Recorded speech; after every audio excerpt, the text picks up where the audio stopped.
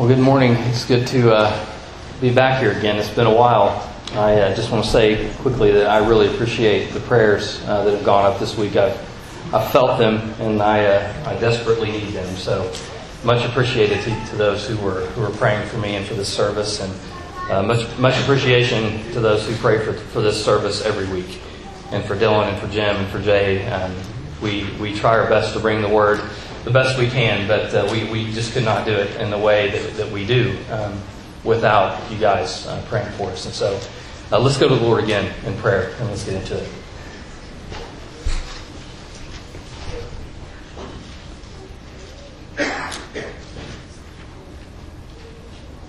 Father, this is your word.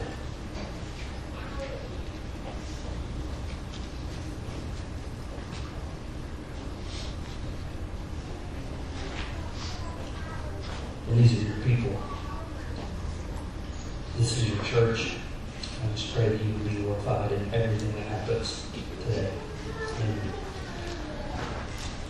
All right. This world is pretty messed up. This world is an evil place, no doubt. And I think many of us have probably said those words in some form. But have you ever found yourself wondering, after reading a headline about the latest tragedy or seeing the latest news of the latest act of terror or hearing about the latest crimes committed against the poor and needy, or even this thing that we just went through called the presidential election? Like, have you ever found yourself wondering if times could get any worse? If they could be any more evil? I have. I've found myself asking that question before. And if you haven't, maybe you're an optimist. Or it might be that you just finished reading Genesis 6. Because what we're about to study today at least makes me think that things can get a lot worse. And so this morning we're going to look back at the world and what I think could be its darkest moment in history. We're going to hear about things for which we have no modern day equivalent. We're going to venture into the strange and supernatural, and although we've already seen the horrible effects of sin to this point in Genesis, today we're going to see how sin had reached even to the realm of the angels. And we're going to see the darkness that resulted and ultimately the judgment from God that came because of it. But we're also going to see something else. We're going to see God at work in a different way. In spite of all the evil, we're going to see God draw near to His people. We're not going to see a God who is detached and disinterested because things don't appear to be going His way. We're going to see a God who is very involved and, in fact, very patient as things continue to get worse and worse in the world. And we're going to see a God who, even as He begins to unleash the most severe judgment this world has ever seen, we're going to see a God who still shows grace to those in whom He finds faith. And so here in Genesis 6, starting in verse 1, we're told that when man began to multiply on the face of the land and daughters were born to them, the sons of God saw that the daughters of man were attractive, and they took as their wives any they chose. Then the Lord said, My spirit shall not abide in man forever, for he is flesh. His days shall be 120 years. The Nephilim were on the earth in those days, and also afterward, when the sons of God came into the daughters of man, and they bore children to them. These were the mighty men who were of old, the men of renown. The Lord saw that the wickedness of man was great in the earth, and that every intention of the thoughts of his heart was only evil continually. And the Lord regretted that He had made man on the earth, and it grieved Him to His heart. So the Lord said, I will blot out man whom I have created from the face of the land, man and animals and creeping things and birds of the heavens, for I am sorry that I have made them. But Noah found favor in the eyes of the Lord. So from the time of creation, we fast forward around a few thousand years, and here's where we pick back up in verse 1. When man began to multiply, we're told, on the face of the land. So we hear the word multiply, and many times we're prone to think of the operation, like, addition, subtraction, division, multiplication. But the author here is really just trying to tell us that there were lots and lots of people in the known world. A bunch of people running around. The word used here actually means to increase by tens of thousands upon thousands, like to become many, to become great. And so when men and women were everywhere on the settled earth, we see in verse 2 that the sons of God saw that the daughters of man were attractive. Now, if you read this quickly, it seems like pretty normal stuff. I mean, from the very beginning, males and females have always been attracted to one another. That's not something that we're not familiar with. But this, at least in our modern Western culture, isn't what we call normal stuff. The attraction we see here was anything but normal. In fact, it was a gross abandonment of the original intention of God for His created order. And while we've all witnessed some strange and perverse things in our day concerning sexual immorality, gender identity, and the like, I mean, at least outside of Hollywood, we really haven't seen anything quite like this. I mean, we've seen some pretty strange things, and we are continuing to see things get more and more strange. But this is beyond our scope of modern experience, specifically because of the characters in play. And so before we go any further, I just want to pause and I want to challenge you guys here. And rest assured that I had to challenge myself in the same way as I prepared this sermon. I want to challenge you to not disregard certain sections of the Bible because they're hard to understand at first glance. Or some do. I want to warn against just seeking an interpretation that makes you feel the most comfort, strictly because the alternative may fall outside the realm of modern experience and understanding. I'm saying this because this is one of these passages where this can easily happen. But it doesn't stand alone by any means. I mean, think about it. How much would we have to disregard or seek to change if this was our approach to Scripture?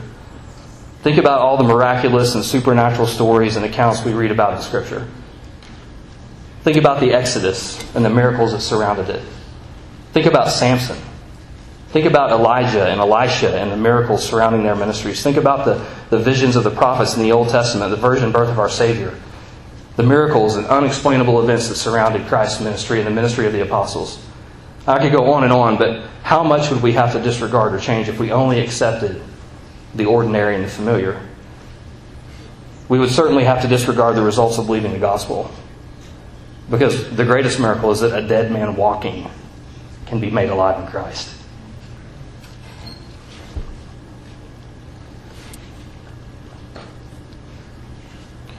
It's a miracle that I'm up here.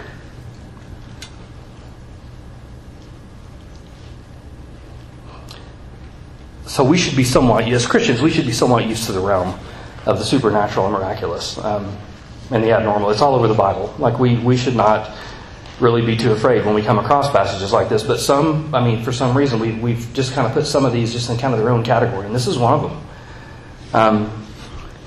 And so we're going to look at it today. And hopefully, most of you don't need the challenge. Hopefully most of you don't need this challenge at all. But I felt compelled to throw it out there because of all the debate and all the arguments that surround it. I just want to be objective and fair to what the text actually says because it's in here for a reason. I mean, God put it in here for a reason. This is the inspired Word of God, and we are to let it impose itself on us, not otherwise. So in verse 2, we're told that the sons of God were attracted to the daughters of man. So what is the author saying here? What's so different about this particular attraction? Who are these sons of God? This is $1 million question. And so the two most widely accepted answers are that they're either angels or they're men. So which is it? We see the phrase sons of God used 3 other times in the Old Testament. And all 3 uses are found in the book of Job. So let's start there because the Scripture is always the best place to start when you try to interpret the Scripture. So, Job 1:6 says, "Now there was a day when the sons of God came to present themselves before the Lord, and Satan also came among them." Job 2:1 says, "Again there was a day when the sons of God came to present themselves before the Lord, and Satan also came among them to present himself before the Lord." Job 38:4-7. This is God questioning Job. "Where were you when I laid the foundations of the earth?" We could answer that one for Job. He was nowhere. It was the foundations of the earth, period. "Tell me if you have understanding. Who determined its measurements? Surely you know. Or who stretched the line upon it? Or what were its bases sunk? Or who laid its cornerstone when the morning stars sang together and all the sons of God shouted for joy?" Men were not on the scene. Sons of God were. Pretty clear who we're talking about. It's pretty much without dispute that in these 3 passages in Job, when the sons of God are mentioned, that the author is speaking about angels and not men. And now this alone is a pretty strong case for Genesis 6 if we were to stop here, but we can't. At least I couldn't, because there are a few men who we all would probably hold in pretty high regard who don't make that same jump. And they think the phrase here in Genesis 6 actually means man. Sons of God is actually talking about men. And the reasoning, which probably has its beginnings in Augustine's book, The City of God. Augustine was one of them, who, don't get me wrong, we could sit for probably an hour at his feet and learn more about the Bible than we've learned in the last 10 years. I mean, Augustine contributed so much to our faith. He was a giant. We've learned so much from him. But I think he was wrong here. But he, in his book, The City of God,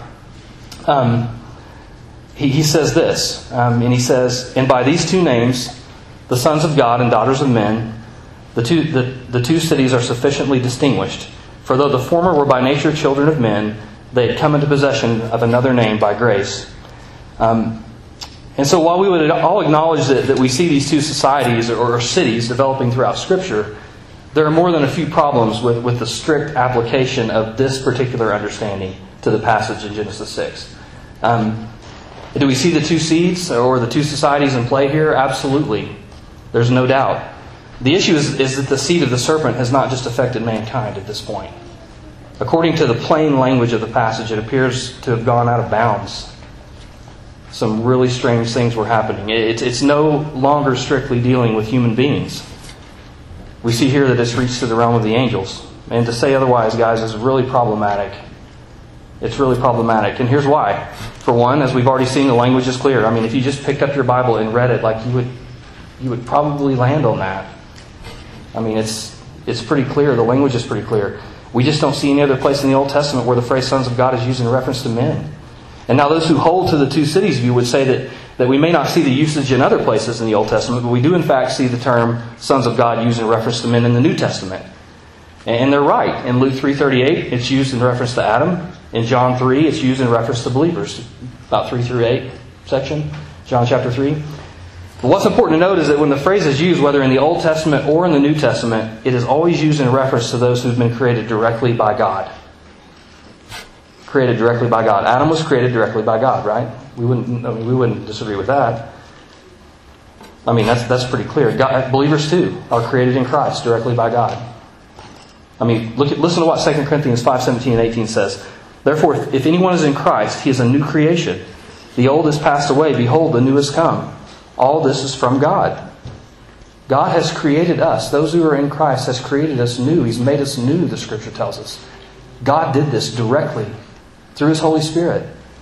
So we have Adam, who hands down we would all say was created directly by God, and he's called the Son of God. We have believers who are called sons of God and are made a new creation through the Holy Spirit directly by God. And guess who else was created directly by God?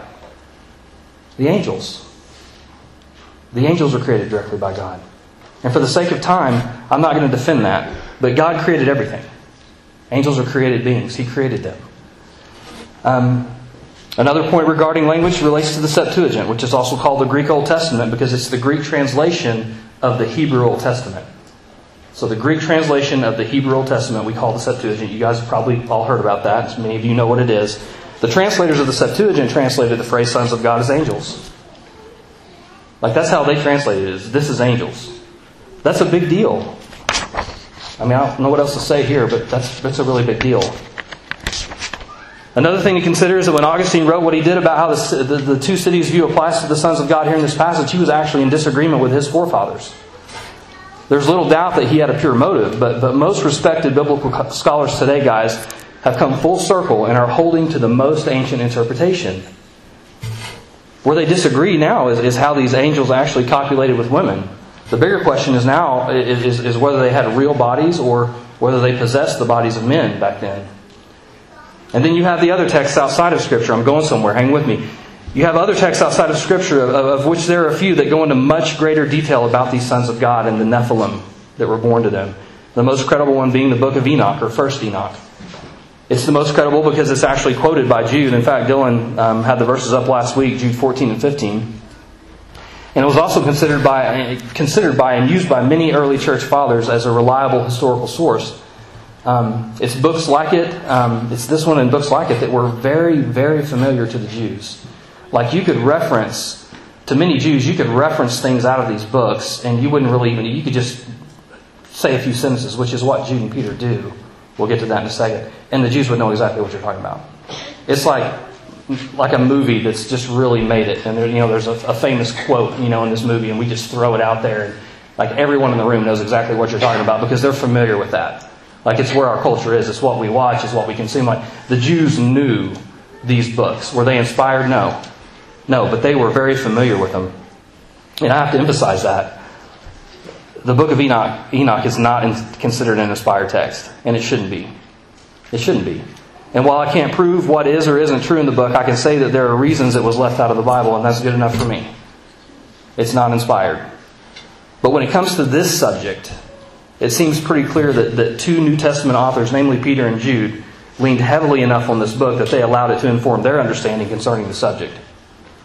Like they leaned on it to inform them of at least the characters in play, as did many early church fathers. Much more familiar to them than it is to us. Now the details may very well be skewed, embellished, I don't know. But most would agree, once again, that the identities of the characters are accurately portrayed. So when we're looking at this section dealing with the giants and the angels that fell and all this kind of strange stuff, most scholars will say, the book of Enoch gets the characters right.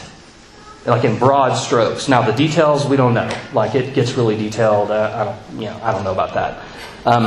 It's not inspired, so we can't trust it fully. But I've read a good chunk of it, and I want to just share a section here or two with you. And I didn't take the time to just summarize everything, but there are some guys out there that have, and so I'm going to borrow from them. But I'm going to read this section because it sounds just like Genesis 6. It says, "And it came to pass when the children of men had multiplied, that in those days were born unto them beautiful and comely daughters. And the angels, the children of heaven, saw and lusted after them, and said to one another, Come, let us choose wives from among the children of men, and beget us children. They took unto themselves wives, and each chose for himself one. And they began to go in unto them, and to defile themselves with them. And they taught them charms and enchantments, and they became pregnant. And they bare great giants," or Nephilim, as Genesis 6 refers to them, "whose height was 3,000 ells." That's really tall. "And there arose much godlessness, and they committed fornication, and they were led astray, and they became corrupt in all their ways." Sounds a lot like what we read in Genesis 6, does it not? Once again, not inspired.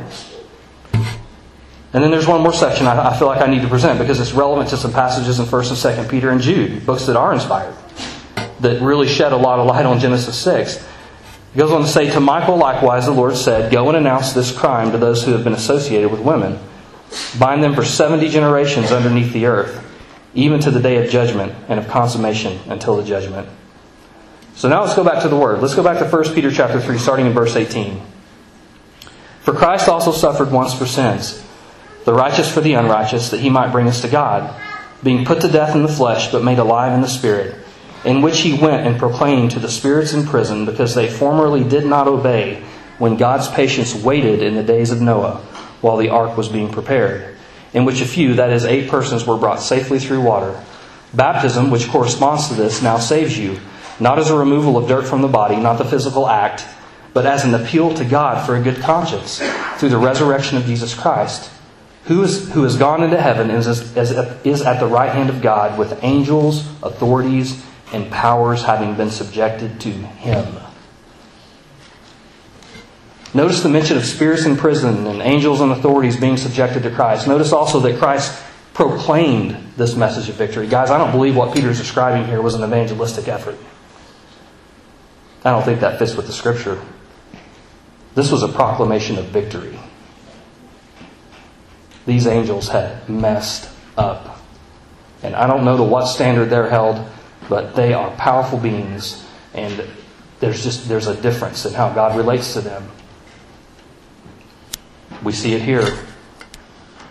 Peter goes on to say in 2 Peter 2, 4 through 10, For if God did not spare angels when they sinned, but cast them into hell and committed them to chains of gloomy darkness to be kept until the judgment. Hell can be used, honestly, guys, hell can really be used interchangeably. Not only is it used in reference, obviously to the final judgment in fire, but it also can mean under the earth. Okay, so I think maybe that may be really what the author's trying to say here, but cast them into hell, because it just seems like they were cast under the earth. That just seems to be the theme when you read about it.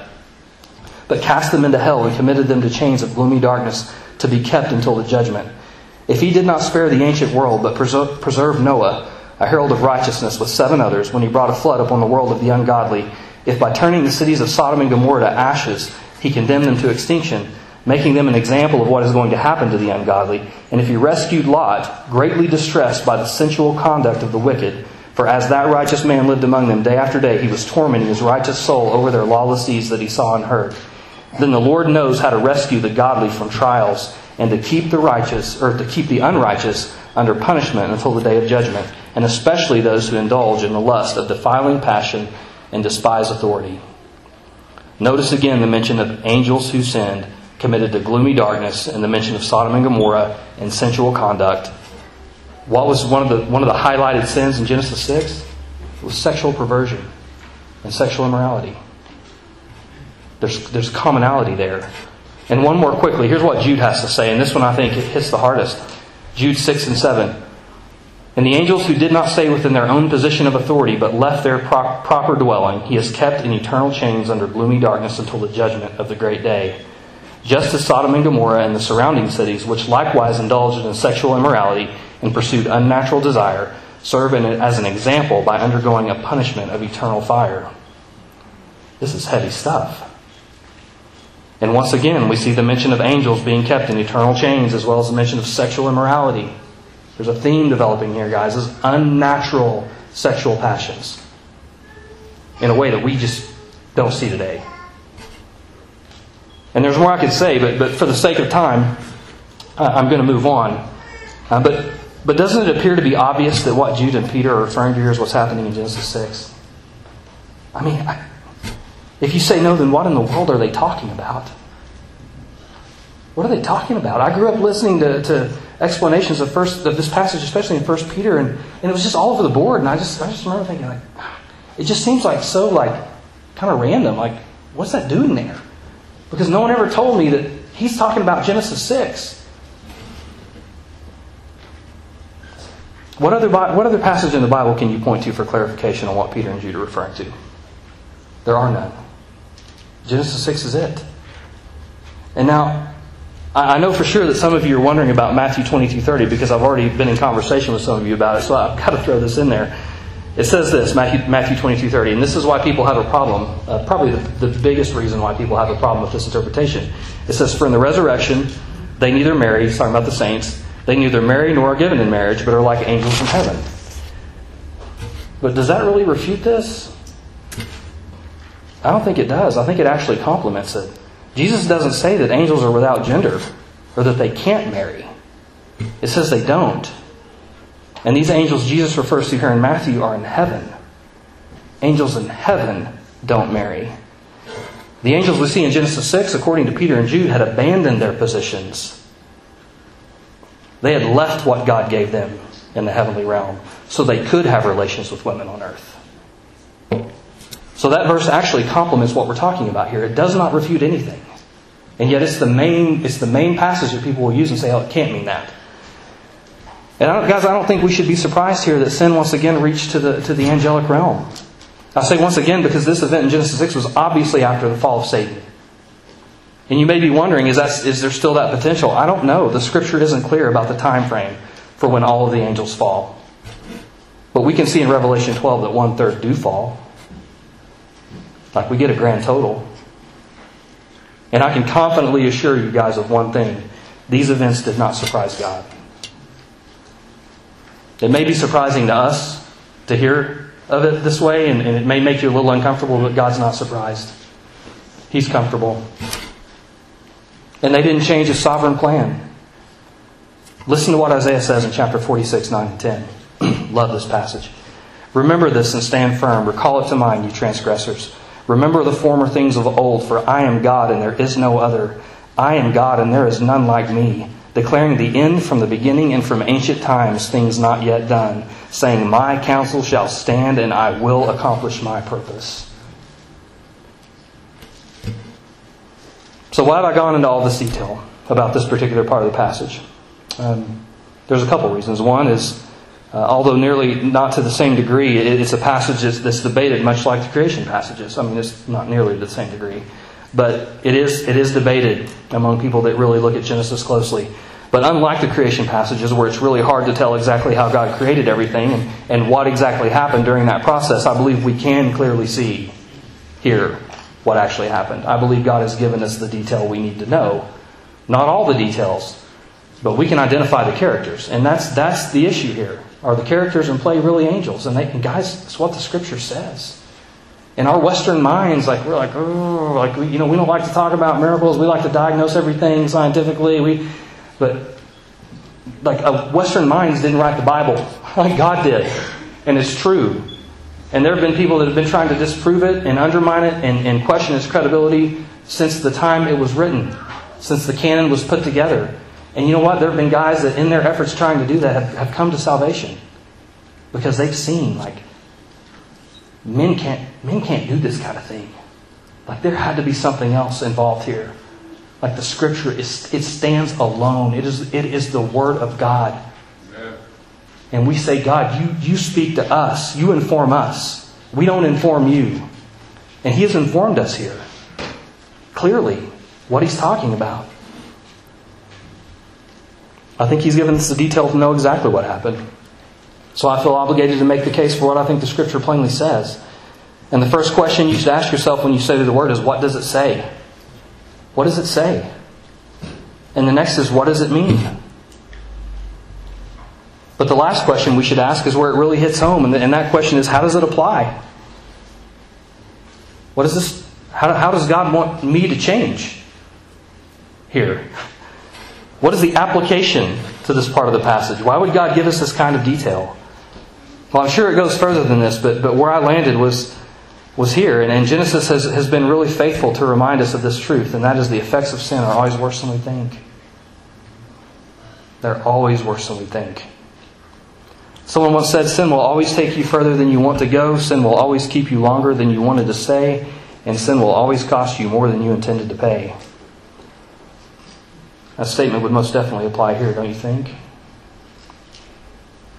Do you think the angels who Peter and Jude tell us are bound in darkness until the day of judgment would agree with this? We can at least affirm that sin kept them longer than they wanted to stay and cost them more than they wanted to pay. We would do well to think more on the seriousness of sin. I would.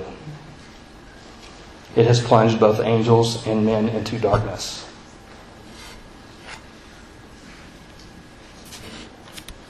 And God will not and cannot overlook it. He can't because He's God. We're going to get into that in a little bit. And so in verse 3, God has seen enough. The author says, he goes on to say as much. Verse 3, my spirit shall not abide in man forever, for he is flesh. His days shall be 120 years. Now, some believe this is in reference to the actual lifespan of men. But I think what he's referring to here is a countdown. I think he just kind of issues a countdown to the flood. And both views could actually work. I mean, if you look at the lifespan of man after the flood, it decreases pretty drastically. But I think what the author is doing here is he's telling us that the countdown begins. It took Noah about 100 years or so to build the ark. I mean, there's some margin there, but we don't know exactly when. From this scene to when God spoke to Noah, we don't really know the time frame. But I think that the author's trying to do is he's showing us what's going on in heaven while we see what's going on in earth. So like a movie, like the scene starts on earth where the line of Cain it seems to be prospering without hindrance. It makes me wonder if these angels were even deceived by what appeared to be life without God with no consequence. I mean, we talked about it a few weeks ago. Life without God, no consequence. We're building cities. We're having families. We don't need God. Just makes me wonder. And so these angels, they've done the unthinkable, and all seems well at first. It says they're marrying and being given in marriage. Not those words exactly, but the text really implies that this was orderly. Angels were marrying women. They were... it wasn't like this kick down the door and take whoever you want. There seemed to be some order here. And then we cut away to the heavenly realm where God speaks. And I think what he's saying here, I think what the author's trying to convey is that God's saying, okay, it's time. I'm not going to allow man in whom I have breathed the very spirit of life. I'm not going to allow him to continue to live this way. In 120 years, it's all going under. And so the 120 years begins. The heavenly countdown begins. And sin always costs you more than you want to pay. Life on earth, normal. People just living. Line of Cain, thriving. And so the story continues. And meanwhile, back on earth, the Nephilim, verse 4 tells us the Nephilim were on the earth in those days, and also afterward. After the flood, that is. Also afterward. This is precursor to the flood. So this is really what we're talking about here when he says, and also afterward. When the sons of God came into the daughters of man, and they bore children to them. These were the mighty men who were of old, the men of renown. So here are the results of these sexually perverse relationships between these fallen angels and women. The Nephilim. Just keeps getting more strange, right? Like, what in the world? But Nephilim here is another word for giants. That's what the word means, is giants. It says that they were on the earth in those days. And guys, this really sounds more like Lord of the Rings in the Bible. It's just strange stuff, right? And so it goes on to tell us that these were the mighty men of old, men of renown.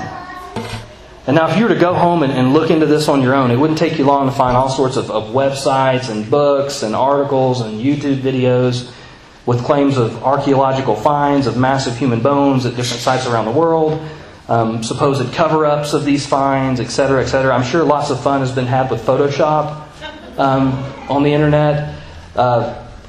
It's hard to know really what's real and what's fake when it comes to the evidence. And I encourage you not to get caught up in it. I've read some things, I've got some books, interesting, but it's really not probably worth your time. I probably wish I had that time back. But the Scripture plainly says it, so I encourage you to rest in it. Just rest in what the Scripture says. But consider this. This is interesting. Ancient mythology is full of stories of heroes and giants who had great influence and great power and were fierce warriors. Think about the Greek gods and their images and the sculptures and how they mostly have an appearance of enormous strength and size and power, and many times are very human-like in their appearance. What about Hercules and Cyclops and the Epic of Gilgamesh? And I could go on, but have you ever wondered where these myths come from? Have you ever wondered where they originated? Well, I don't claim to know for sure where they all originated, but after reading Genesis 6, I have a hunch. And so does Bruce Waltke, who writes a really good commentary on Genesis. He says, instead of the Bible representing myth as history, as is commonly alleged, perhaps the ancients transformed history into myth. Something to think about. Now, no doubt as mythology evolved, it was exaggerated and embellished, and in many cases probably ended up being far from the truth. But I think there is a very real possibility that much of it relates to the days of Noah and the time right before the flood. Listen to what Francis Schaeffer has to say about it. This guy's a heavy hitter. I don't know if you guys know who he is, but whatever he writes, you should probably read it. He's really good.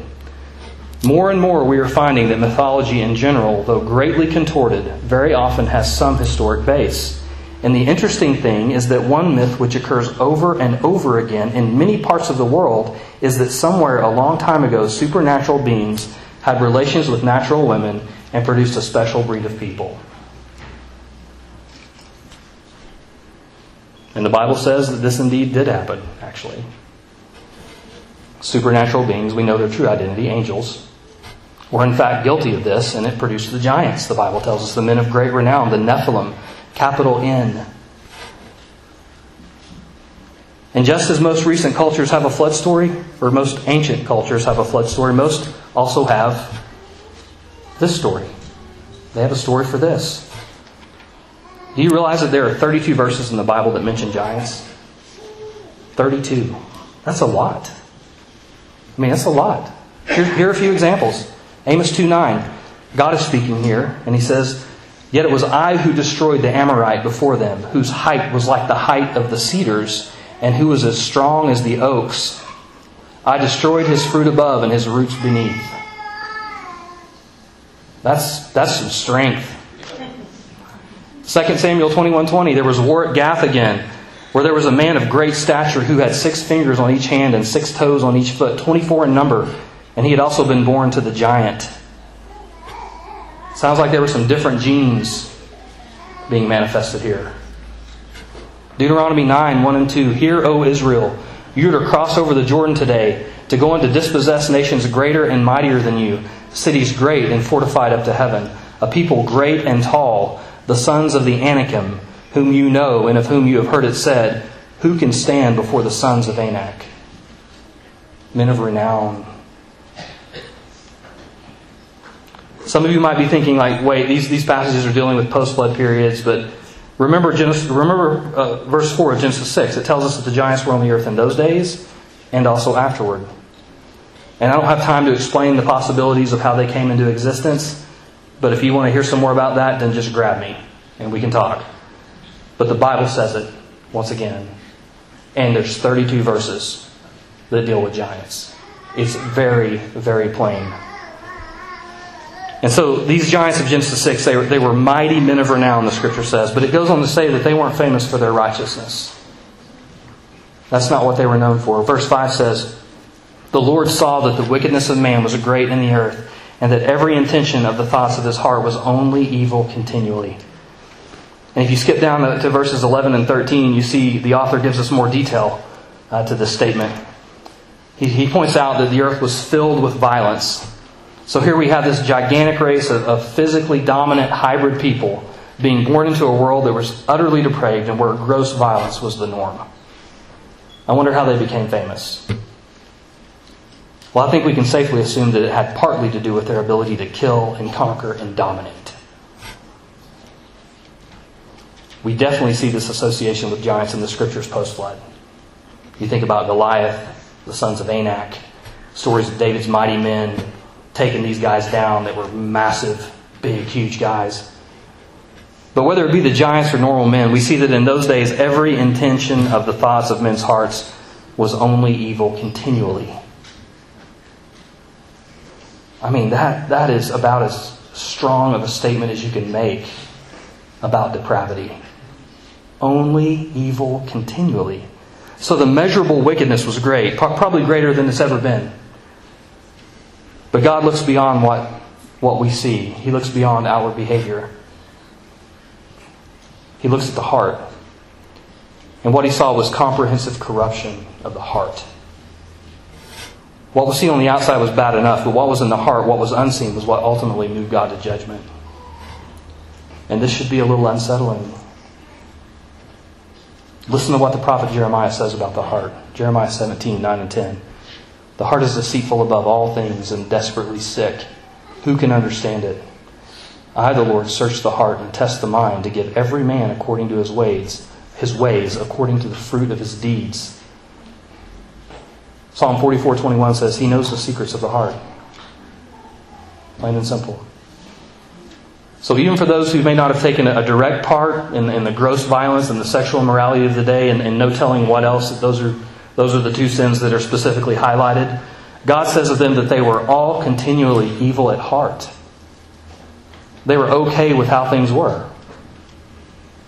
Life without God, the way of Cain, had become the norm. And there were no plans to change course. None. Evil was at the center of everyday life. Sin had absolutely consumed the ancient world. Evil was dominating the hearts and minds of almost everyone in the known world. Bad situation. Dark, dark, dark days. I don't think we're there yet. The patience of God is just beyond us. And God knew the secrets of their hearts. So how's your heart these days? Because God knows what's in it. Proverbs 27:19 says, as water reflects the face, so one's life reflects the heart. What is your life reflecting? What do you enjoy? How do you spend your time? What are you reading? What are you watching? What are you listening to? Is your closest counselor the Word? Or is it Dr. Phil or Fox News or CNN? Or someone who has no fear of God? There are so many things that compete for our hearts in this world, guys. We know. So many things. But God is the only one who knows what to do with it. Every other influence will only lead you astray and will ultimately lead you into darkness. Proverbs 4:23 says, "Keep your heart with all vigilance, for from it flows the springs of life." You see, the ancient world didn't do this. Their father Cain forsook God's warning in Genesis 4, as we just saw. And it didn't seem to be so bad after a while. Like we saw a few Sundays ago, they were building cities, once again having families, prospering. Things weren't so bad as far as they could tell. And like so many today, they were living with hearts wide open to anything and everything, completely blinded by sin, unable to see truth, unable to see the truth about their condition. But God could see it. God could. Are you watching over your heart? Because God is. Do you understand your desperate need to be delivered from a heart so sinful that it is beyond human understanding? God does. And the good news is He's made a way. And we're going to get more on that in a minute. So back to the text. The author says in verse 6 that the world was so bad in those days that the Lord regretted that He had made man on the earth, and it grieved Him to His heart. So the Lord said, "I will blot out man whom I have created from the face of the land, man and animals and creeping things and birds of the heavens, for I am sorry that I have made them." Now the initial reading of 6 and 7 can cause some of us a little discomfort because it seems to call into question some things we know to be true about God. Namely that God is immutable or unchanging. But a closer look, I think, will show us that this is not a case of God changing anything about Himself or of God being inconsistent, but rather it's just the opposite. It's a case of God being perfectly consistent with who He is. It's God being God. It's man who changes. And once again, Bruce Waltke says it so well in his commentary on Genesis. He says, "The unchanging God is always pained by sin. Moreover, because He is immutable, He will always change His plans to do good if people persist in their sin. Jeremiah 18:10 says, "And if a nation does evil in my sight, not listening to my voice, then I will relent of the good that I had intended to do it." God's change of mind about the human race at the time of the flood is entirely consistent with His unchanging character. God is not fickle. He does not change His mind, including His mind to reconsider. People can count on God always to reconsider His original intention to do good or evil according to the human response. Know this about the mind of God, guys. It is always hostile to sin. The intensity of our sin will never eclipse the hostility of God towards it. He is consistent. And this goes back to that simple but profound warning that God gave to Adam in the garden. If you sin, you will surely die.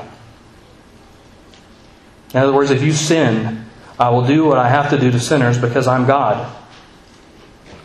I will cast you away from my presence, the very thing and the only thing you need to live, and you will die. And that's what happened. Sin will always cost you more than you want to pay. But thank God that He didn't leave us there. And so the sins of the world had reached their fullness, and God moved in judgment because that's what God does to sin. This is why the gospel is our only hope. If there is one thing we can count on for consistency in this world, it's the hand of God. That's one thing we can bank on. He can always be counted on to deal with sin. God could not love us and overlook our sin at the same time. Did you know that? This seems harsh. He couldn't love us and overlook our sin at the same time. Sin seeks to destroy us. I'm not going to embrace what harms my family, my kids, the things I love. We may not understand it, but He does.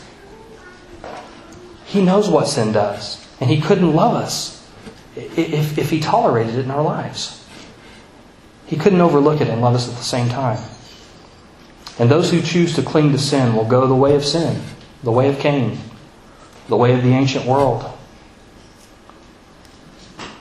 Dylan says this often, you can't hold on to your sin and hold on to Christ at the same time. But for those who cling to God in spite of their sin, there's a different ending. And we see here in verse 8 that there was still one who called upon the name of the Lord. There was still one who believed. The line of Seth appeared to be down, but it was not out. Verse 8 says, "But Noah found favor in the eyes of the Lord." Noah found favor in the eyes of the Lord. Noah was living proof that the seed of the woman was alive. Because Noah, as we will see, believed God. And he was saved just like we are, by grace through faith. The author of Hebrews sheds some light on it here in Hebrews 11, 1 and 2, and then in verse 7. He says, "Now faith is the assurance of things hoped for, the conviction of things not seen. For by it the people of old received their commendation." Then verse 7, "By faith Noah, being warned by God concerning events as yet unseen, in reverent fear constructed an ark for the saving of his household. By this he condemned the world and became an heir of the righteousness that comes by faith." Listen to what James Boyce has to say about verse 8. Could a blacker picture of the utter depravity of man and his rebellion ever be painted? It is hard to think so. Yet just at this point, when the black thunderclouds of God's wrath against human sin are at their most threatening, a small crack appears. Grace shines through, and the promise of a new day dawns. And while we like to lift Noah up and make him out to be some kind of a super saint, and while no doubt he was probably a really good man in many ways, and while we know that he feared God in the midst of a terribly, terribly wicked world, it wasn't Noah that gave us the promise of a new day. Noah was a sinner too. We're going to see that here pretty soon. But the writer of Hebrews tells us that Noah had faith. Noah believed God when he was told to build the ark, so he built it. His faith produced action. He believed. He wasn't perfect. He sinned. But when God spoke, he believed it. He trusted God, and deliverance was at hand. Because the whole ark, that whole story is just a picture of Christ. Because it was ultimately Christ on whom our judgment fell. He is the full and final way of escape. He is the light of the world. He burst through the black thunderclouds of God's wrath. That was Christ at work in His people. Judgment has been handed down, and pardon can only be found in Christ. Noah was a shadow of what we see so clearly today.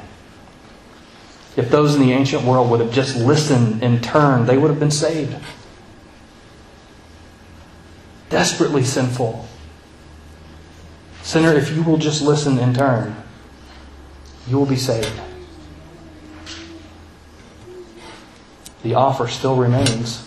John 3:18 says, "Whoever believes in Him is not condemned, but whoever does not believe is condemned already, because he has not believed in the name of the only Son of God." 1 John 2:2-3 says, "He is the propitiation for our sins, and not for ours only, but also for the sins of the whole world. And by this we know that we have come to know Him, if we keep His commandments." And what lies at the core of all the commandments of God? Believe. Believe. Faith. You cannot and will not ever be perfect. You will never keep His commandments perfectly. But it's faith in your heart that wants to. It's faith in your heart that confesses, this is good. This is right. And you may not choose to do it all the time, but in faith you believe it is good because it's God.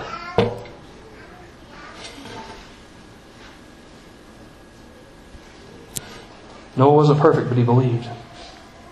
You will never please God on your own. You will never defeat sin on your own. You will never change your own heart from pursuing the things of this world. You won't. You've got one option, and that is to believe in the one who is perfect. Noah believed God. Abraham believed God. Isaac believed God. Jacob believed God. Joseph believed God. None of these men were perfect, and yet God moved mightily in their lives.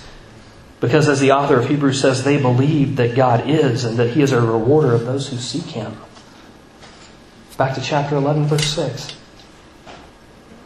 He's made a way. It's the only way. Jesus said, "I am the way, the truth, and the life, and no one comes to God apart from me." He is the ark.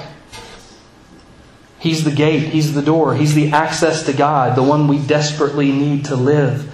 We were cast away from His presence. And Jesus says, "Come through me and you can have it again. Come through me and you can have that. The only thing you need to live."